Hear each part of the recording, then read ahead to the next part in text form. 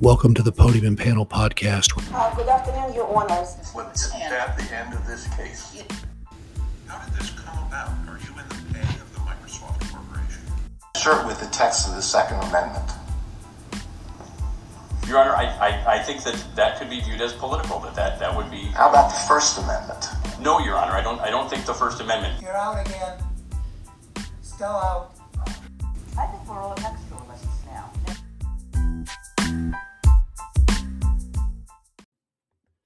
Welcome to episode 87 of the Podium and Panel podcast. Here with Pat, and pleased to be joined tonight on this special episode by Jonathan Amarillo, a good friend of mine from our Chicago bar days. He's at Taft Law, and he's a partner in the firm Chicago office and co-chair of the appellate group, and has a wide experience. He recently appeared before the Supreme Court of the United States. We found out about that on LinkedIn and followed up with him and asked him to be on this show. And so, welcome, Jonathan. Thank you, gentlemen, both for having me. It's a pleasure. Our pleasure. And the case that he was in front of the Supreme Court to argue was an appeal from the Seventh Circuit, Bradley Ledour versus Union Pacific Railroad Company, a case involving some statutory acts involving railroads and locomotives and other cars. And what was really at focus here was the definition and various analyses of the term in use. And so we'll get to that. And so, Jonathan, you want to tell us about some of the underlying facts and how it got to the Supreme Court and how long you and Taft have been involved in this case? Sure. So the underlying facts are pretty straightforward. The plaintiff alleged that he was it was a slip and fall accident, essentially. A train came in to Salem, Illinois, from Chicago, Illinois, on its way to Dexter, Missouri. When the train arrived in Salem, it was disassembled. The locomotive was included with some other locomotives in what's called a consist, which basically means locomotives that are connected to each other, but separated from rail cars, so it's no longer part of a train. They were parked on a side track. The train crew went home. Mr. Ledour was assigned to inspect the locomotives and to assemble a new train that would go on to Dexter. During that, he alleged that he slipped on a small spot of oil that was on an exterior walkway and was injured. Was it on the locomotive, the oil spot, or was it on the ground?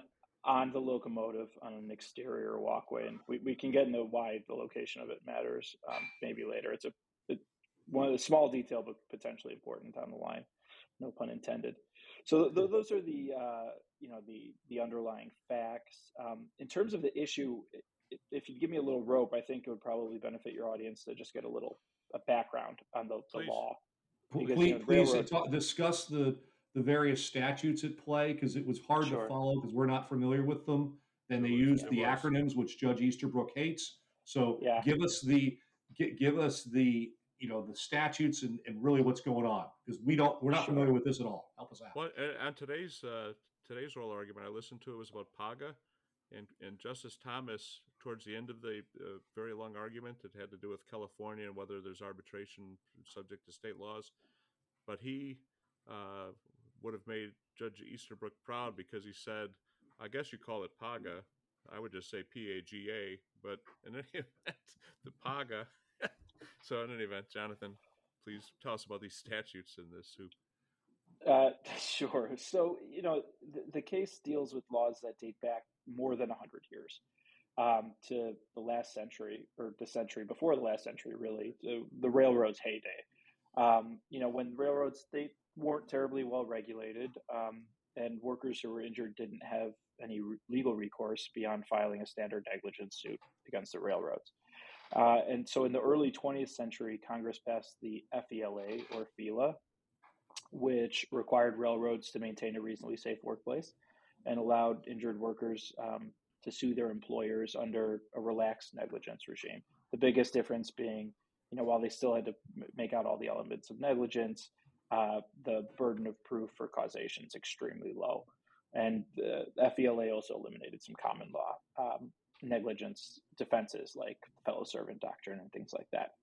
A few years later, Congress passed 2 additional statutes, and those are what's at issue here. The first of those was the Safety Appliance Act, or the SAA, and later the Locomotive Inspection Act, the LIA, which required railroads to maintain vehicles and locomotives, respectively, in a safe condition, and said that if a worker's hurt because the railroad failed in its duty to maintain that equipment, those vehicles, in a safe condition, then it would be strictly liable. In that narrow circumstance, it set up a negligence per se regime, essentially. But FELA is still the default regime for injuries. It's only if an injury occurs because of this kind of specific safety defect, there's strict liability attached. But and that specific safety defect is a defect in the inspection of the locomotive or the train generally, or so help me out.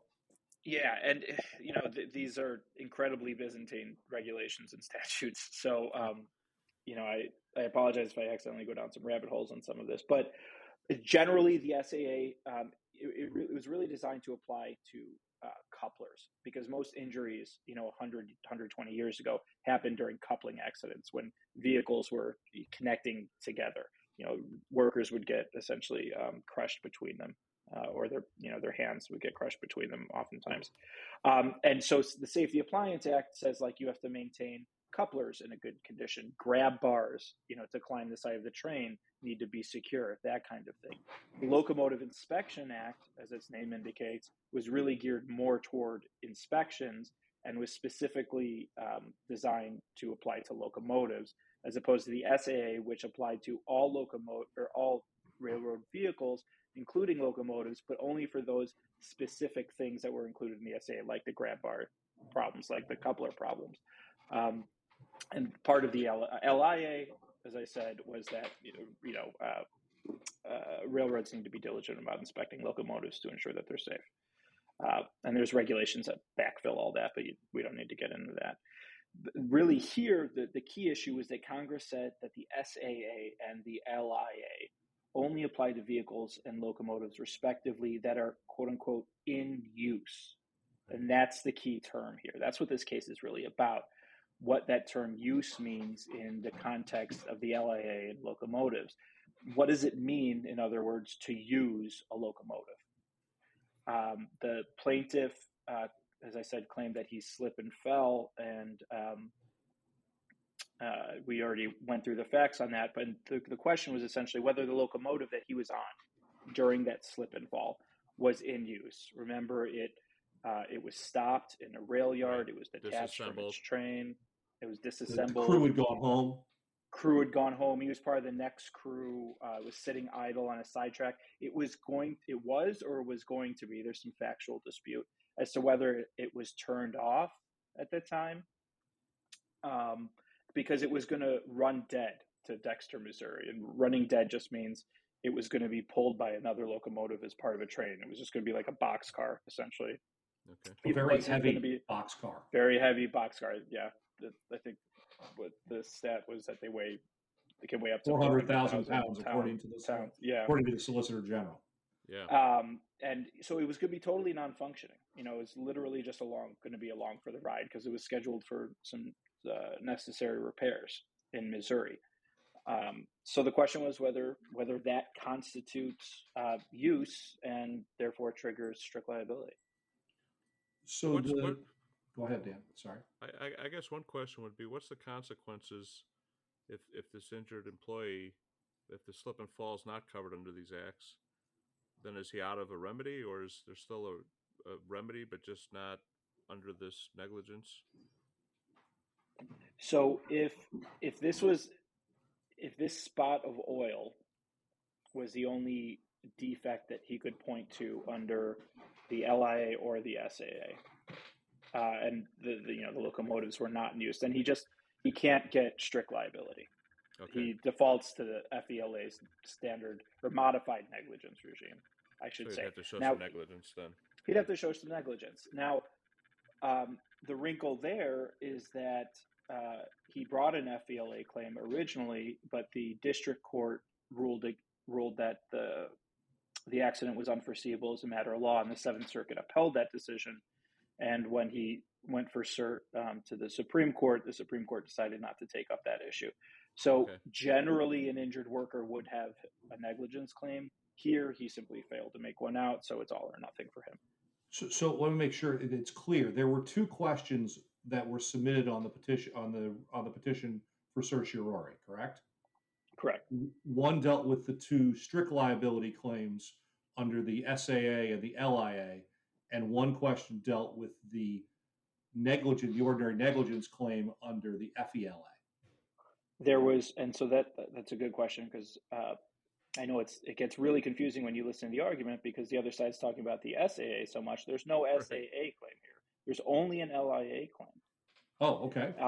And then there was. Pardon me, I was confused. Well, you know what? I was too a little bit,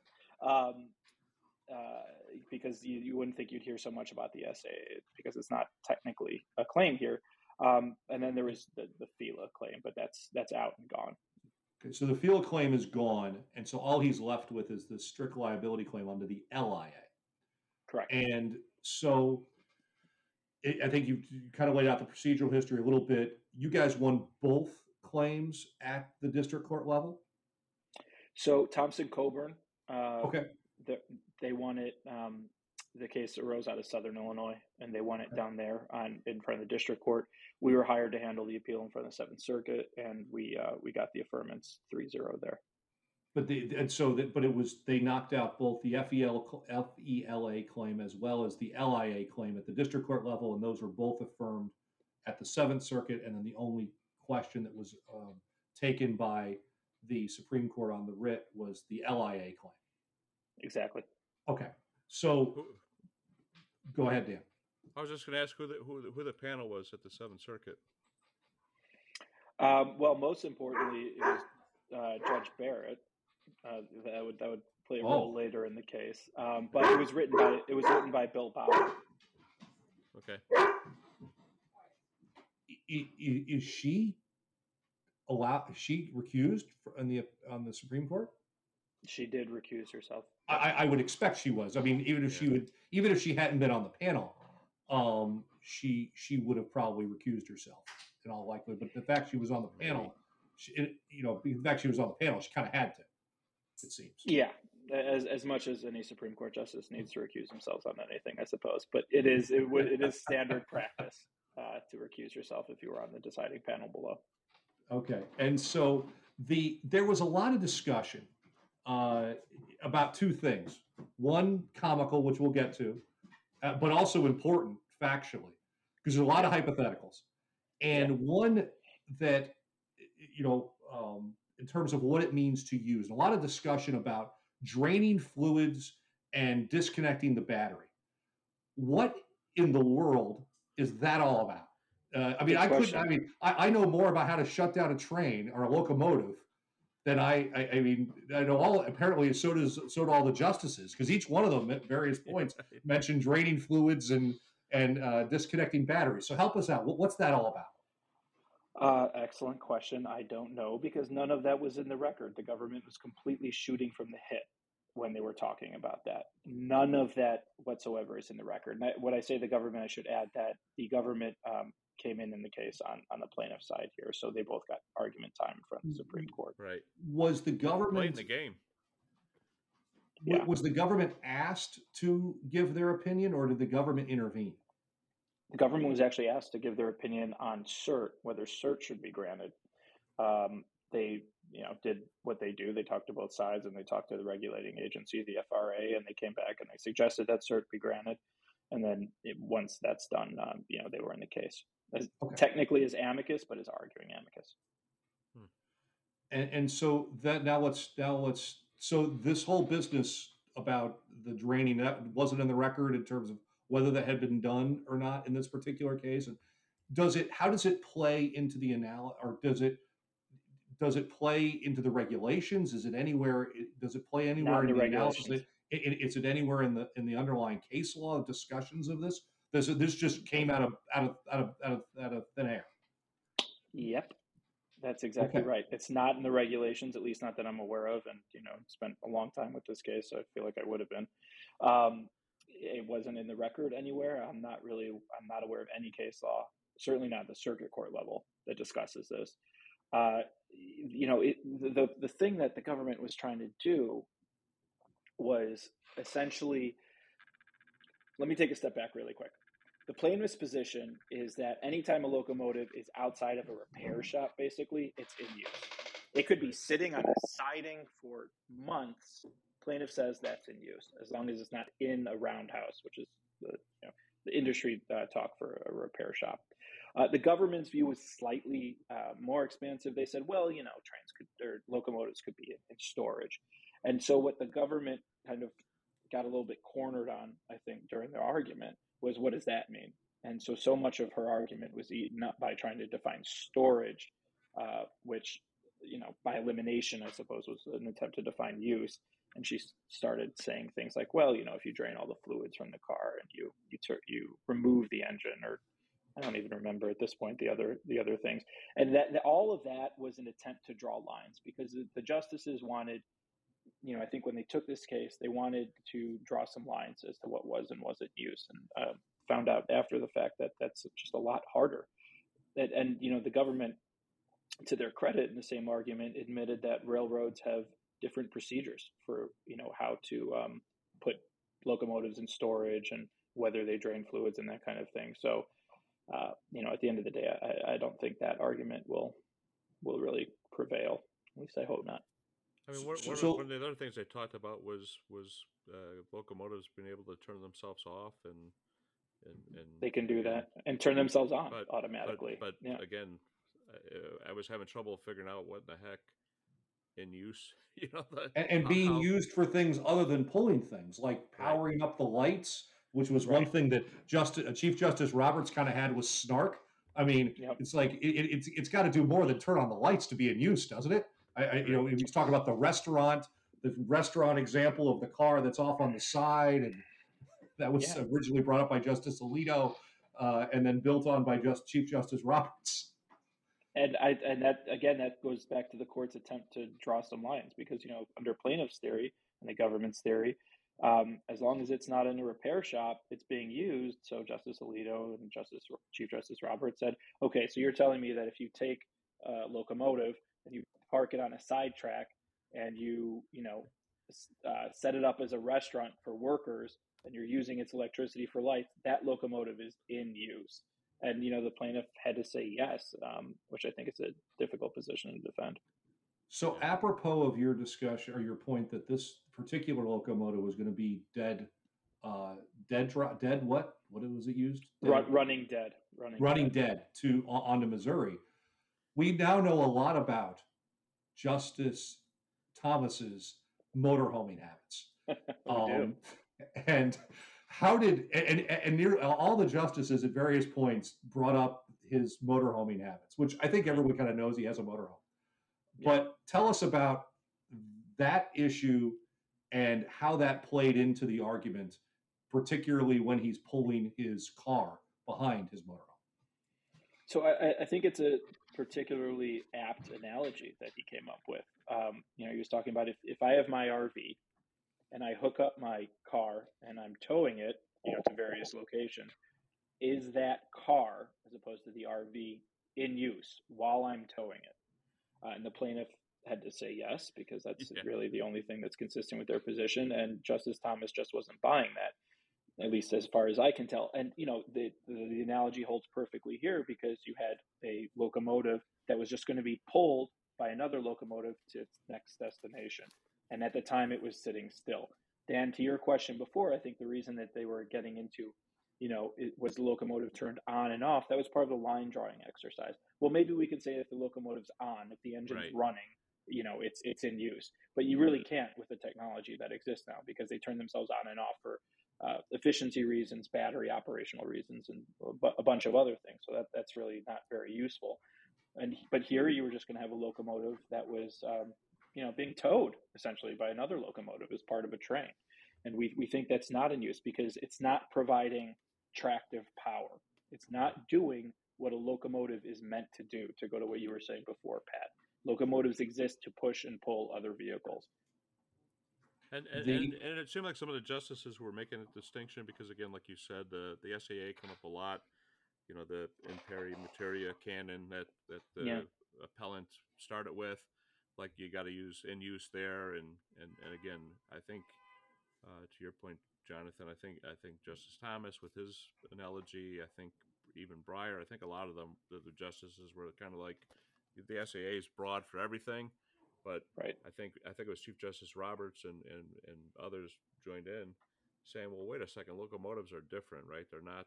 It's not like just a boxcar. It does things, but again, how far are we supposed to take this line, right? And right. Is everything going to be in use? Because if everything's in use, like you said, if it's on, then it's in use, or it's the Erie Street Cafe, but it's it's in use because somehow it's being powered. I mean, it just seems like it's so expansive that it's a slippery slope of where you go with that. That's exactly right, Dan. And the reason the plaintiffs want to go there, just to be clear about it, is because all of the Supreme Court's jurisprudence on this issue is in the context of the SAA, and it's admittedly, at least at first glance, I would say favorable to the plaintiff. Now, when you dig into those cases, you see that they all involve movement, which is our key point. Like, this thing's got to be moving and providing traction. This is power. The Brady and the Otis cases that were brought up.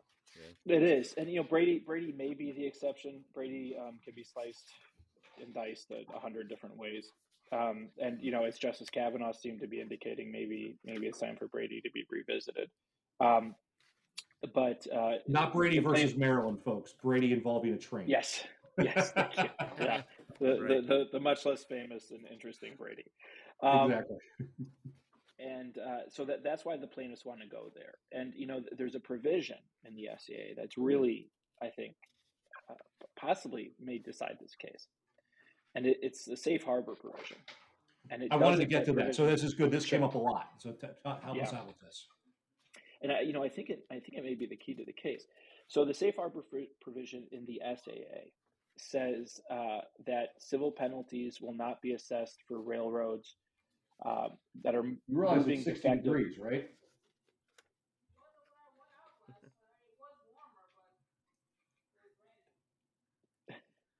Do you want to start that over? No. Go ahead. Okay. All right.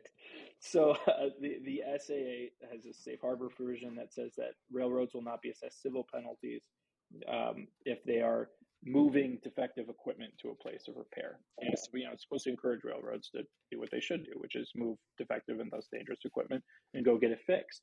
But they're still responsible for any injuries that result in that movement. The LIA doesn't have a similar provision. And, we think that is really important because obviously it sets up a contrast between the two, but also because even the plaintiff's reading of the SAA is faulty, because what is the point of having a safe harbor provision that protects railroads partially against moving defective equipment if the key to that protection isn't the movement of the equipment, right? Makes perfect sense. They're not going to be, otherwise the second a vehicle, a rail car, whatever, it becomes defective, they're in violation of the SAA and subject to penalties. It doesn't make any sense. So the protection, I want to make sure I understood the safe harbor because I wasn't quite clear. So the locomotive breaks down. Something happens. It doesn't work. It's got to get moved to the roundhouse. Right. In the process of moving the locomotive from wherever that problem is discovered to the roundhouse, if an injury should occur during that period, the railroad is immune. Is that it, or do I have it wrong? You're almost there. They're immune from civil penalties, but the SAA still applies, and they can be sued for strict liability. The LIA doesn't have that, which tells us that the LIA allows, doesn't apply when. Or applies only when the locomotive is being used, and thus doesn't apply in a situation like this. So the relevance to us of the absence of the safe harbor provision is just that contrast. And the language is the same in terms of the use. It's just whether there's a safe harbor in the SAA for movement under those particular circumstances for civil penalties. Yeah, if I understand your question correctly, the language in the two statutes isn't identical, but they both use the term use. The LAA, interestingly, also says it must be used and safe to operate, which I think is also important, right? What do locomotives do when they're operating? They're not being hauled; they're doing the hauling. What about this? Oh, go ahead, Dan. I'm sorry. I was going to say a couple of questions of the appellant. Kavanaugh referred to this as it's a tough case for that reason, given again these definitions and like you said that there's no safe harbor. And I think Alito hit it on the head at page 30. If you look at the transcripts, he said, "Our decision to grant review in this case will not have achieved very much if all we do is to decide that this particular locomotive was or was not in use based on particular facts of this case." Again, I think that Alito kind of hit it on the head, right? He's trying to figure out, like, to your point, Jonathan, does the SEA and that safe harbor and the differences, right? Or should they adopt that kind of language, right? I think this is their opportunity to kind of hit that on the head. Yeah. So these laws are more than a century old, and no one's ever really figured out the interplay between them, and that's what I think Justice Alito was getting at. And there's one question. My understanding is there's no workers' comp for railroad employees, right? This is the FELA is their workers' comp equivalent, right? Correct. There have been attempts to put a workers' comp regime in place, but interestingly, they've been opposed by everyone involved, plaintiffs and defense side. And this goes back, but my wife worked for a decade at the Railroad Retirement Board, and they have their own retirement plan. Mm-hmm. They're not part of the pension system, so it's a whole different railroads.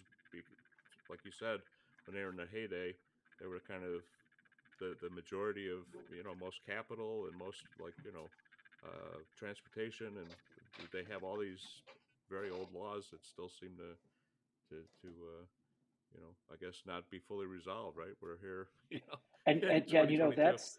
that's what's really remarkable. When you go back, if we were to go back, say 50, 60, 70 years and look at most court dockets across the country, railroad law was one of the most prevalent issues being litigated.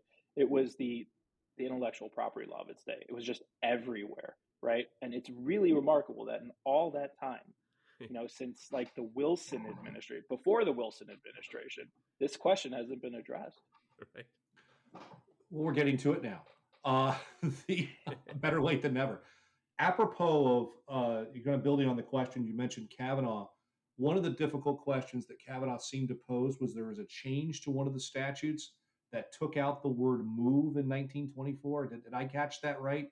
And that was something that sounded like I can't remember which statute it was that got removed, but that seemed to be something that I think that may have what prompted him to say that's what makes this case a difficult case is that there's this language that got removed. What's that language and what statute and what's that about?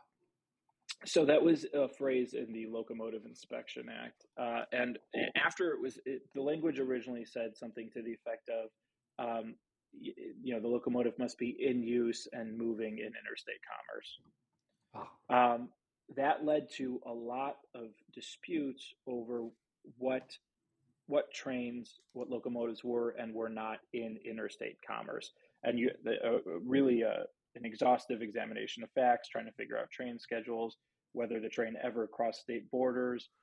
There was also complications because there were operators of trains that weren't railroads and didn't fall under this statutory regime, but used railroad tracks, something that doesn't really occur anymore. And so what Congress was trying to do, legislative history, I think is fairly clear, is they were just trying to take that issue off the board and saying, look, the railroad industry, it's all interstate. It's not intrastate. It's all part of, this goes hand in hand with the development of, the Commerce Clause in the first half of the 20th century as well. So they were just trying to simplify that issue, take it off the board.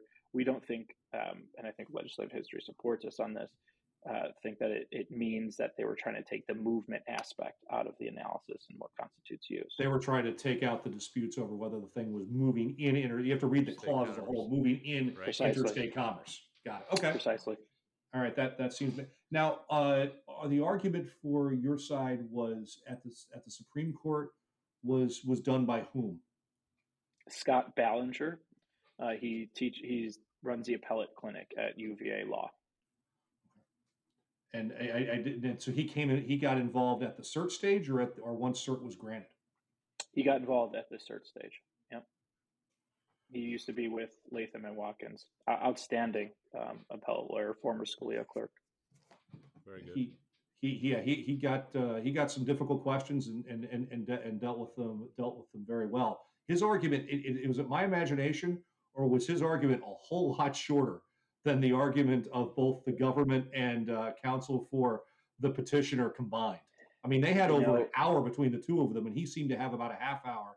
And before you knew it, they were back to petitioner's counsel. Yeah, I think they had, just for their opening arguments, I think over 75 minutes, which wasn't supposed to happen. They were supposed to get 35 minutes between the two of them. But plaintiff's counsel was given a lot of leeway, which, isn't always a bad thing. As you guys know, the general wisdom at the Supreme Court level is the side that gets more questions is in some trouble. That's the received wisdom on it. Doesn't always end up being the case, but yeah, I mean, we would have liked another half an hour. That would have been nice. Yeah, the argument went for an hour and 40 minutes total. It was much longer than I think. When I looked at this, I mean, you got to be kidding me. The issue is so narrow, and they spent 100 minutes on it. We've talked about this, Pat. Yeah.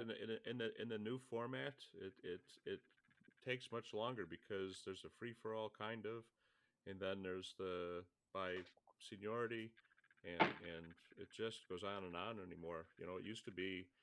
Roberts was pretty efficient back in the days when they were live, like an hour. If you had 20 minutes, 30 minutes, that was it.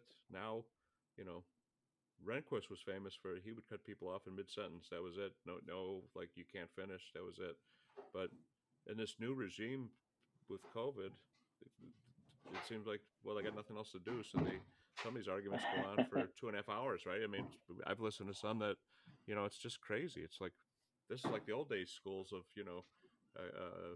Daniel Webster speaking for 3 days in front of the Supreme Court on Dartmouth, Which I love, frankly. I like that it's not strictly time limited. This is an incredibly important issue for the railroad industry. And at a time when we're having all kinds of supply chain issues, it's important that trains run on time. And this could, if the decision comes down against us, this could really affect railroad logistical operations. Because think about this: if the plaintiffs were to win this case, then that means that railroads need to inspect every single locomotive they have across the country every single day, because those locomotives would be considered in use, regardless of whether they're scheduled to go on a run anywhere. If they're parked on the siding for months, they still need to be inspected every day. Railroads don't have that kind of manpower or logistical capability. I don't know what they would do. Yeah, no, that seems like an extensive thing. The other thing that we had in this case was maybe one of the final pop culture references from Justice Breyer. He talked about the little engine that could at some point in the argument. And today, he was sentimental today. He was Paul Clement was arguing a case about the PAGA. And his first case was referenced in the argument from today, and Paul Clement had a hard time. Talk about a lot of questions. They didn't seem to be buying. We've talked about Paul Clement before in this show, but they didn't seem to be buying his argument that he was arguing today for the appellant. So, if Paul Clement's having a hard time, that sure makes me feel better about anything that may have gone down Monday. Yeah, he the last time I think we talked about him in particular on the show was he had the gun case earlier in the fall. The rebuttal. And his rebuttal was just masterful. And so it sounds like today he had a much rougher ride than he did back in the fall. I didn't hear his rebuttal, but yeah, if his case and his argument in chief was a lot of questions and skepticism. Kagan and others were saying, well, this is not an issue here. We're not dealing with the FAA today. So we'll see. So, Jonathan, is there anything else as we wrap up? Anything else you want to add? Other issues we didn't get to? Justice Thomas being wrapped around an axle, as he said. Anything else in this argument that we touched on or we need to touch on in order for folks to have a flavor of what happened? What the issues I think you guys did a great job covering it. Well, thank you. Well, it was all your fault, so thank you. Pat, are we going to make predictions, you and I? No, we're not making a prediction. We won't make predictions. Yeah, I just hope, given it's an 8-justice court, that it's not a split. Although Jonathan may like to have a split. You'd be very happy. You'd be very happy with a split. 4-4 sounds good to you. It does, and that probably bears some quick explanation for the audience, right? So, in order for the plaintiffs to win, they need 5 votes because that's how the court works. It's an odd number, but because of Justice Barrett's recusal and the rule that tie goes to runner, all we need is 4 votes for the Seventh Circuit opinion to be upheld. But we need 5 votes if we want to make good law on it. So, right, sure. we have more ways to win than the plaintiffs. That's true. You want to make good law, but you also want to win the case. So there's yeah. Was this your first appearance, Jonathan, before the Supreme Court? It was quite the experience. Well, congrats, yeah. Congratulations. Be commended, and best of luck to you. And indeed, best of luck. Thank you for coming on the show, and we'll have another regular episode this Sunday with lots to talk about. So thank you, Jonathan, for joining us. Thanks for having me, guys. It was fun.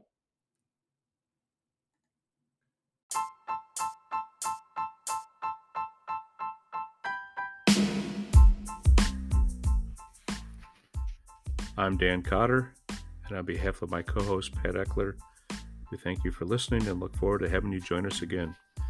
Please follow us on LinkedIn and read our columns in the Chicago Daily Law Bulletin. Please join us again at the podium and panel.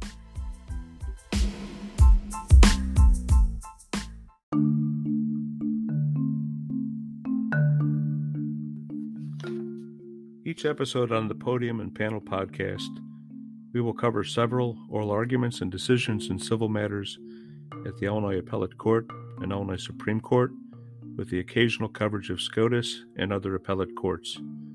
The purpose of the podcast is to inform of developments that may affect business and are not to be considered legal advice.